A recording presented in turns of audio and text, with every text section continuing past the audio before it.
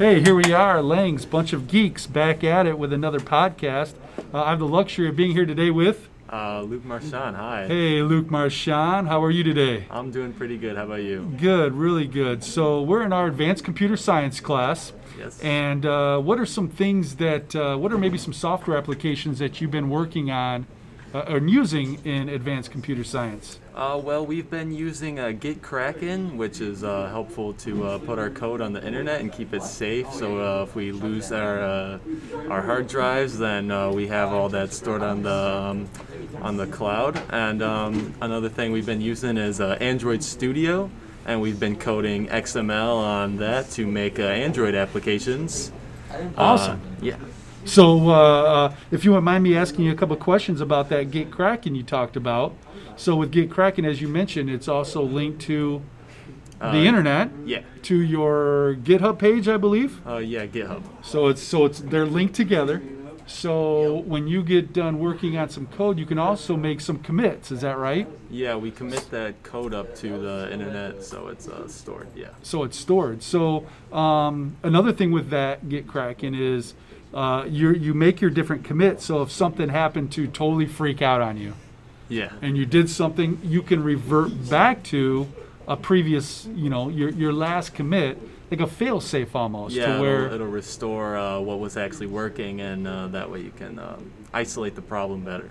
There we go. Do you think that is good as a developer, as an upcoming, very professional developer such as yourself? Yeah, it definitely helps a lot. I've definitely experienced in the past where I've lost a lot of data, and then just had no way to get it back. So it's very nice to be able to just download something if I lose it. Yeah, I know that feeling. You Yeah. get it right there in the stomach, right there. So, like you mentioned, if something did happen, you have a backup. Yeah. Plus, it allows you, if you need to work on it in another location, you just need to install those applications, such as Android Studio, as you mentioned, that we're using to actually create the applications.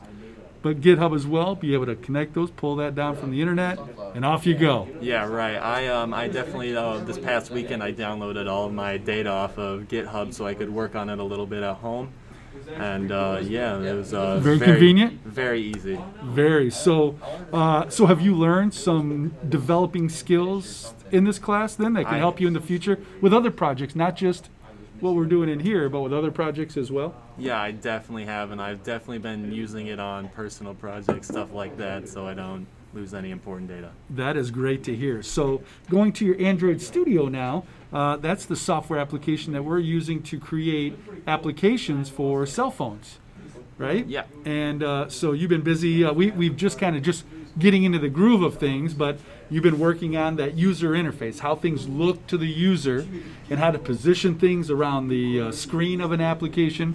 And you just got done making an application for a business. Yeah. And just to get some practice. And how did that go? How was the XML so far? Went pretty good. Just making all the image views and the text views, and giving them IDs. And basically, we just tell them, hey, go like below this, and then we'll give it the ID of what it's supposed to go underneath, and like we can put like padding to space it out. All that stuff to make it look nice on a phone. On a phone. So then you can actually load that up on what we call an emulator. It's like a virtual cell phone, if you will, Yeah. to see what your application that you're working on actually looks like on a real device. Yeah. And you can do that right on your computer. So that's kind of a cool feature, isn't it? Yep, it loads up pretty quick, and yeah, we can just test it out on a phone and all that stuff. Yeah, pretty cool. So if you were an upcoming computer scientist or a developer, would you recommend taking this course? I would recommend taking this course. It's very useful for learning how to save your data, very useful for learning new XML things. It's very nice. Very cool. Yeah. Well, thank you, Luke, for being on Yeah, our thanks for having Lang's me. Bunch of Geeks.